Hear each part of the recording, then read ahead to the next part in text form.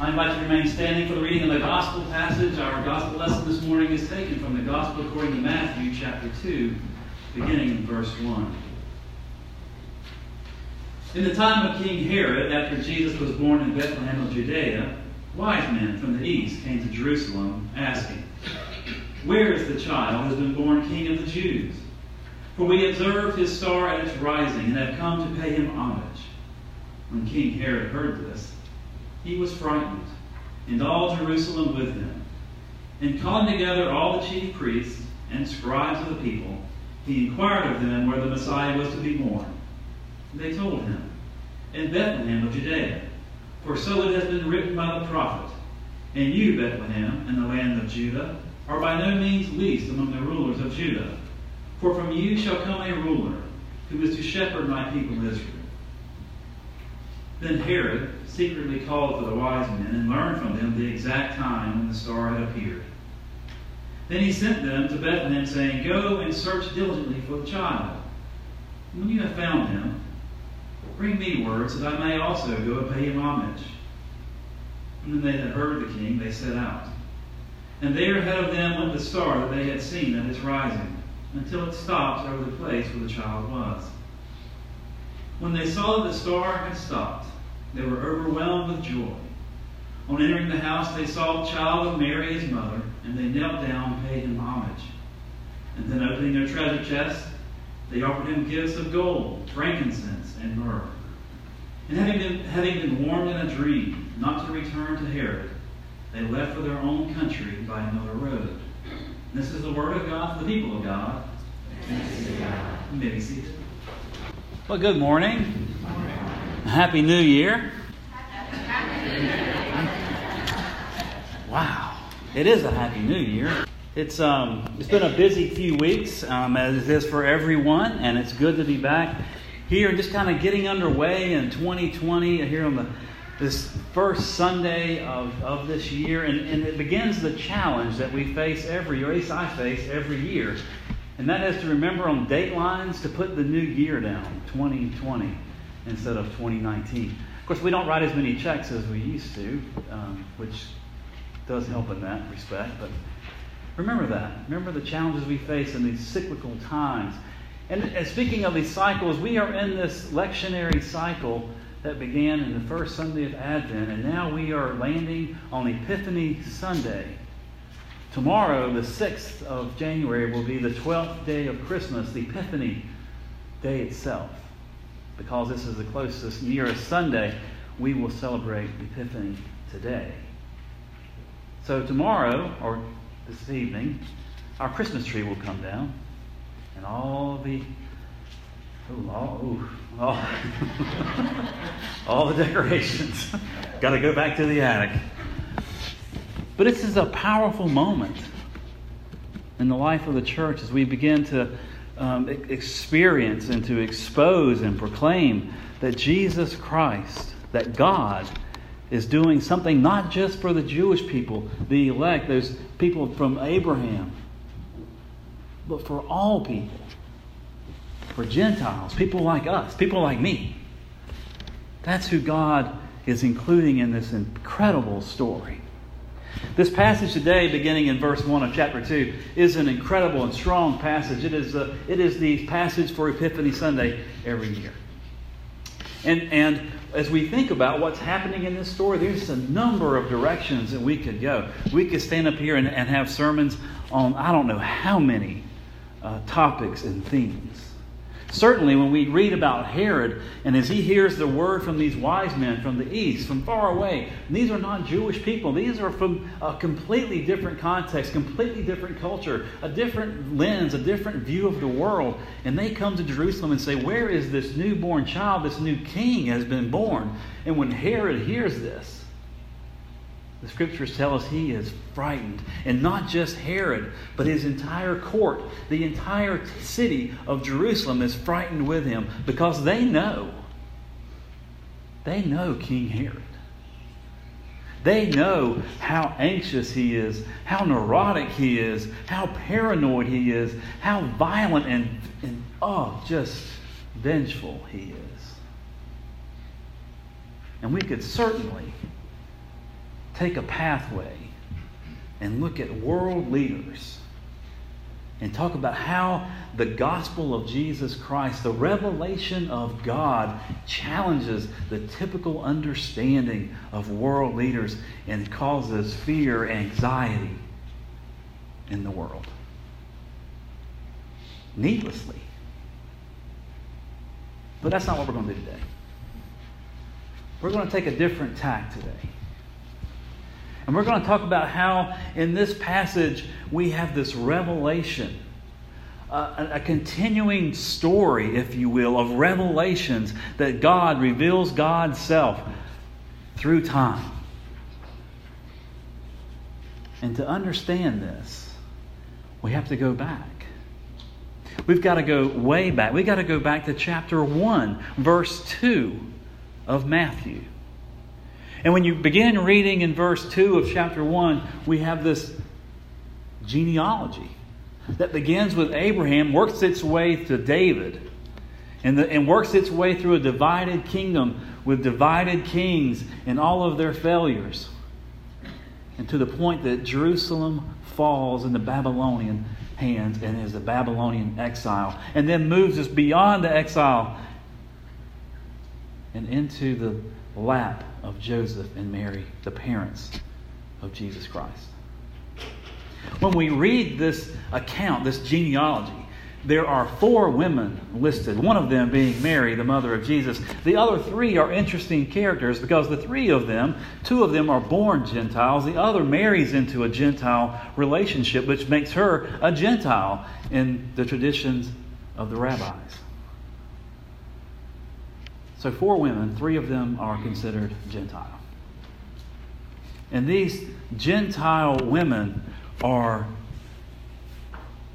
foreshadowings of what God is doing, not just for the Jewish people, not just for the offspring of Abraham, but for everyone, Jew and Gentile alike. And the Magi come in chapter 2.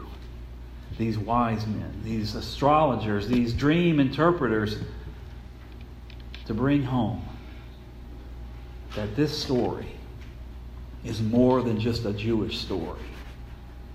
It's a human story for all, Jew and Gentile alike. And it's interesting to me as we follow these magi, they follow this star as they read the skies and they look for signs in the skies, reading the stars. And there's a star. And they read that as a sign of a new birth, a birth of a new king. And they follow the star all the way to Jerusalem. And they carry on to Bethlehem, to the miraculous point where this star moves and directs their movement, their journey to rest upon a house where Mary and Jesus are. It's miraculous that a star would move in such behaviors that would lead them to a particular house. But that's the story. And the story includes these astrologers, these pagans, these Gentiles who do not see the world as the Jews see them, who do not see the world through the lens of the temple, through the law, through the Old Testament scriptures, through the prophets. But they see the world through pagan religions and philosophies and through astrology. And God meets them where they are and reveals God's self to them where they are. To reveal this mystery. A mystery that they journey to explore, to find more meaning, to find out where is this child, who is this child, and what kind of king will this child become. As I think about this account of revelations, of God revealing God's self to the Magi, to the Gentile world, to us, I think about a time many years ago. Leanne and I were living in Atlanta, Georgia, and this was around 1995, And when we had opportunities on Saturday afternoons or Saturdays, we would take drives north into the foothills and into the mountains of North Georgia. They were beautiful, fantastic drives. I mean, you can lose yourself. You can lose sense of time and space just driving these winding roads and getting lost. And that's exactly what we did. We would drive up Roswell Road until we would get around Ellijay, or we would get around Dahlonega, and we would just turn off the main roads and just proceed to get lost. We would spend the day lost, wandering around these mountain roads. And if we got hungry, well, we'd pull over and get something to eat, whatever roadside diner we found. We'd make our way back home sometime well after dark. It was a full day.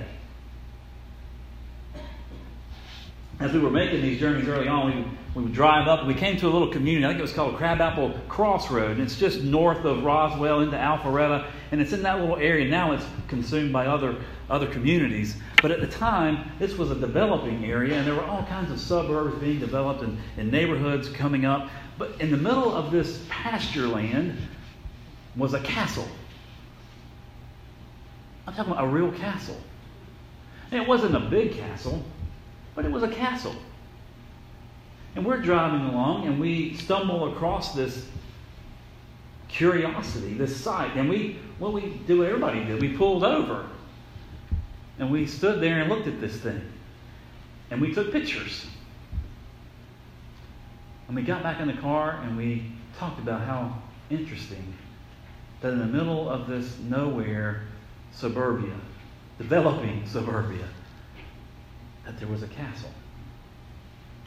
It was surrounded by this stone and iron fence that went all the way around the property. And there was this castle with round turrets and cone-shaped roof and a moat. There was a moat that went all the way around the castle. And drawbridges to get you into the carport, the garage. How fascinating.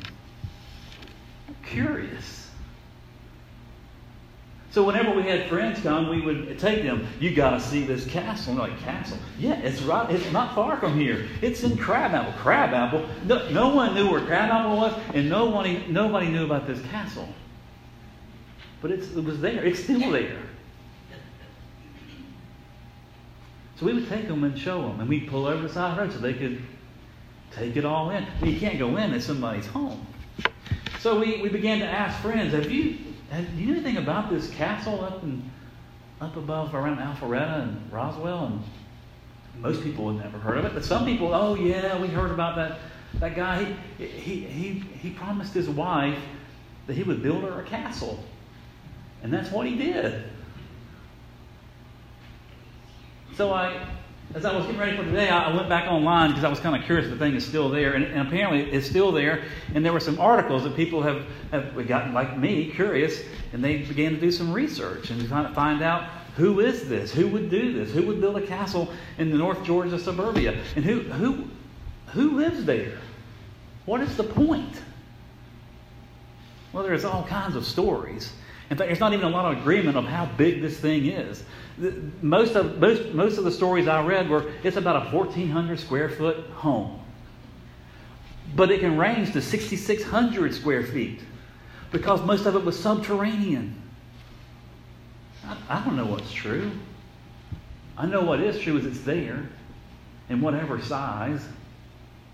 And I know that some guy probably promised his fiancée or his wife that he would build her a castle. One of the legends of this house is that when he Rudy is his name. Rudy, when he proposed to his fiancée, her name is Ruth, he said, will you marry me? And she said, I will if you'll make me your queen. And another legend says that he promised her when they got married that he would build her this castle.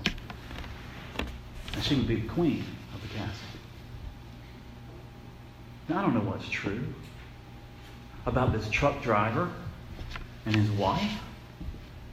Apparently what is true is that he built it himself with the help of some friends. And there are stories of him carrying up buckets of mortar and cement concrete to make the roof, to build this rock castle, stone castle where they lived. Sometime beginning in the 1950s or the 1960s, it was completed in the 1970s. It's all a great mystery. But there's something in that mystery of the castle in Alpharetta that speaks to me and says something about the mystery that these magi stumbled upon, that tells them of a great truth that they may not have understood, that was a peculiarity to them, that was a curiosity to them, but it encouraged them and led them to search it out, to explore it, to learn more, to gain more understanding. And maybe that's what this whole story is about. Maybe in reading about the Magi following this miraculous star, doing what they do as astrologers, following stars and interpreting dreams to find meaning in life, God revealed something of a truth to them. That God was revealing God's self to not just the Magi, not just these wise men, but to all Gentiles, to us. And as they sought understanding, they learned more. They learned enough not to go back and tell Herod, who would just seek revenge and vengeance.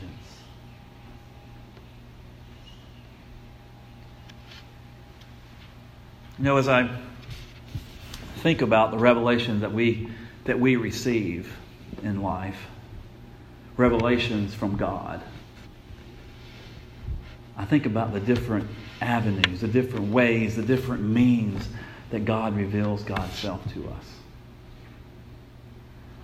And when I begin to think like this and find myself wondering, how is God revealing God's self to me and to us? To Jew, Gentile, to the world. What is God willing to do?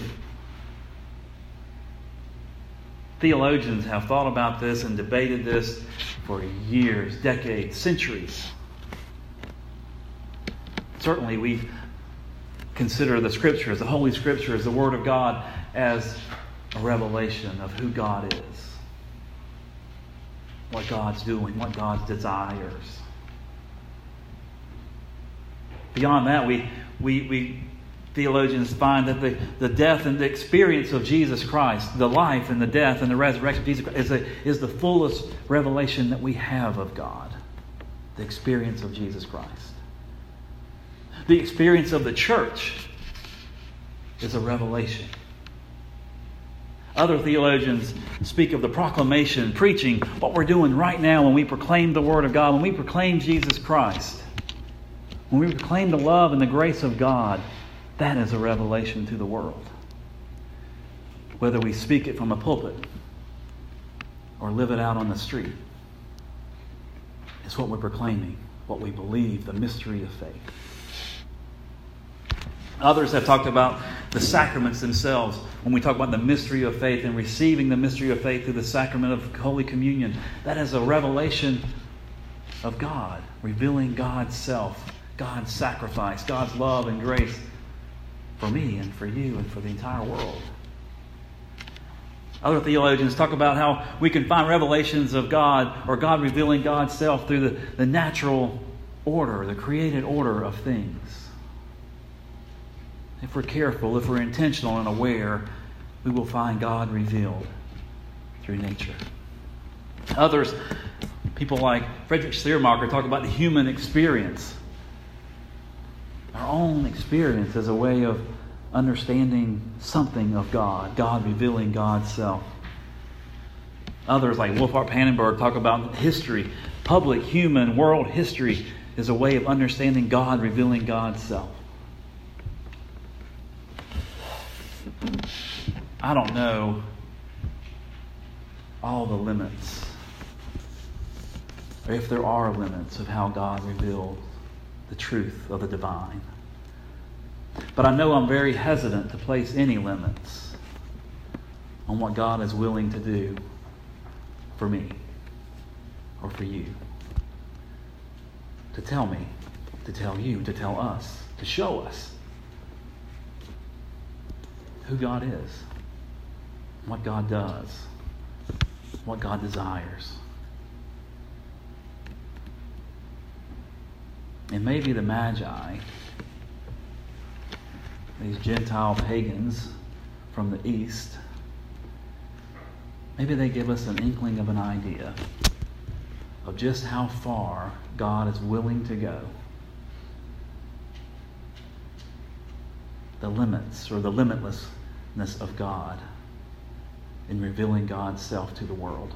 That God will meet us where we are, when we are, how we are, to show His great love for us. My prayer for us as I think about these revelations and the revelations of the Magi is that we will not limit our own exploration, that we will find that castle on the side of the road and be curious about it. That we will seek greater and deeper understanding of what happens inside the castle on the side of the road.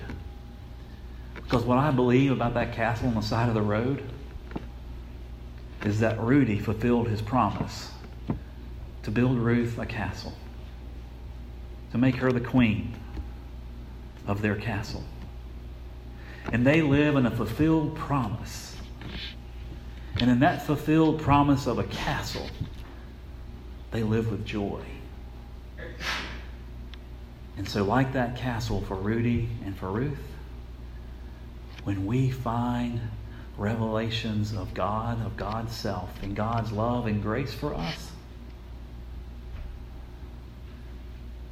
and we seek it out, we seek deeper and greater understanding of that love and grace, we will find ourselves uncovering the mystery of a gospel of joy.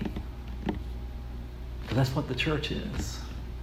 It's called to be a body of people, of the absolute essence of God's love and grace for the world, lived out together, proclaiming this love and this grace for the world. The very embodiment of that grace and love.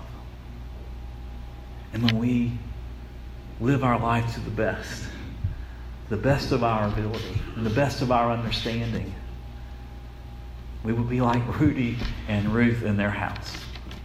And we will live life with joy. Because we are understanding that we live in a life of a fulfilled promise. God's promise He made to Abraham, and to David, and to Mary, to us.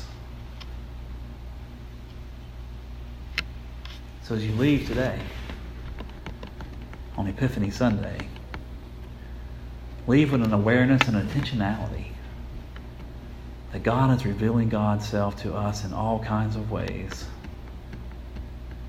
that we can proclaim the gospel of joy.